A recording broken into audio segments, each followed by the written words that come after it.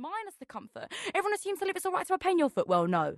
Nah, darling. You have no understudies. The only pay you have got. The shape I've made is huge enough to fit a fruit underneath. Took a picnic kit or frisbee like on Primrose Hill or Hayward Heath. Fitting into pretty size. Freeze, hold on tight. It's a squeeze. I'm like Cinderella's butter sisters. I've got corns, ingrowths, bogs and blisters, a maze and arch as big as my grandma's arse. As big as a wave. Give me a vase with a foot as a safe. Not a clumping about for years on hoofs. Wearing odd chaussures where nothing suits, ignoring the truth. Those shoes are nice, but they're a bit small for you. And now I'm here admiring you, scrubbing my soul. I feel a bit sorry for you. And my trotters have gotten the best of me. Hope don't infect my blood or up to mess up the rest of me. And now I have to wear these support shoes, which are nothing but bloody ugly. I've mistreated my steppers, my hoppers, my pokers, my pinters, my choppers, my dancers, my heel-toe brancers, and have nobody to blame but me. In the deep stretches of the pond life stroke, the blushes and blooms of pretty flowers spray against drainpipes, diggers, fish and dives. Here's you beating thumps in her sleep, the tennis stuck the CD in the gap, trap the door and repeat, her feet blue as if stiff elastic bands had stolen her blood and run away with it. Everybody scratched and pecked and scribbled, dazed at the 1 o'clock club, the space hopper, the plastic pea, the doll with the loose eye. Staged this clap-out chapters of her text, the dialogue, the direction of this film fluttering in her head. Where it has started, where it will end. Shapes in the pillow, plumps, dips in the springs, warmth in the wraps of cloth and imagining, chewing china, the misplace of bones, apples on ice cream cones and hums on the tone of tuneful drowse, and puffed eyes smeared of gel and jelly funk.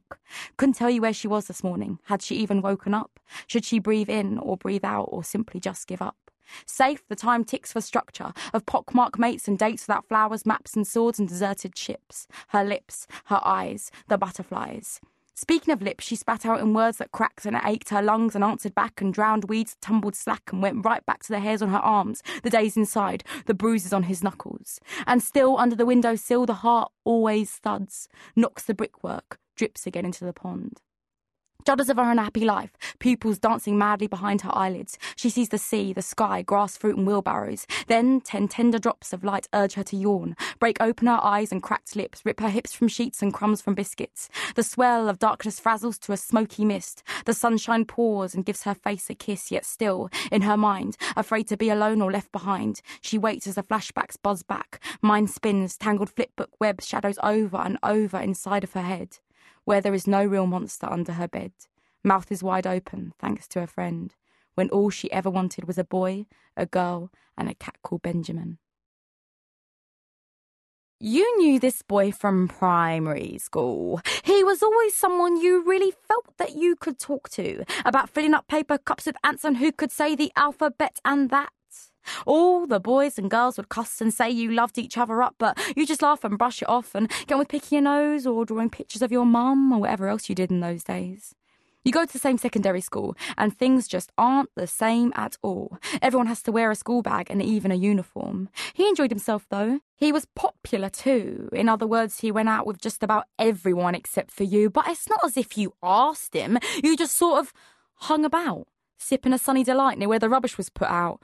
All the other girls wore bras and knew how to snigger. You knew how to whistle and spit and stick up your middle finger. Sometimes he'd ask you to wait, so the two of you could walk home together. You'd be by the gate and he'd be off snogging some slut or whatever. Sad. 7 years at secondary school and this is all you can remember. You blame him for your CV. It's his fault you aren't that clever. What is he, an artist now? He goes to college and wears hats. He has to have a portfolio to hoard all his crap. He calls his tutor by her first name. Fancy that. Whilst he has the initials of an artist. T-W-A-T, twat. He never calls you. He never texts you. He rarely comes over to the house. Mostly he just sits and smokes rollies in the park and hangs out. You'd like to hang out. You'd probably be pretty good at it. But he never invites you. He couldn't give a shit. In the daytime, you take photos of passers-by and make up stories about their lives in the darkness of your bedroom developing at night. He has a girlfriend, or possibly 3.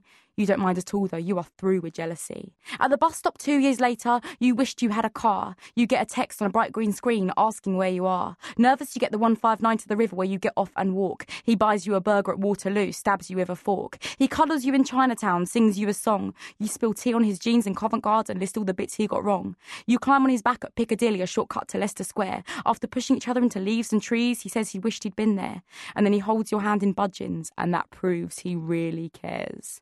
And now he leans into you like the arc of an old tree, over a house that's been there for life and sits beautifully. On your hands he draws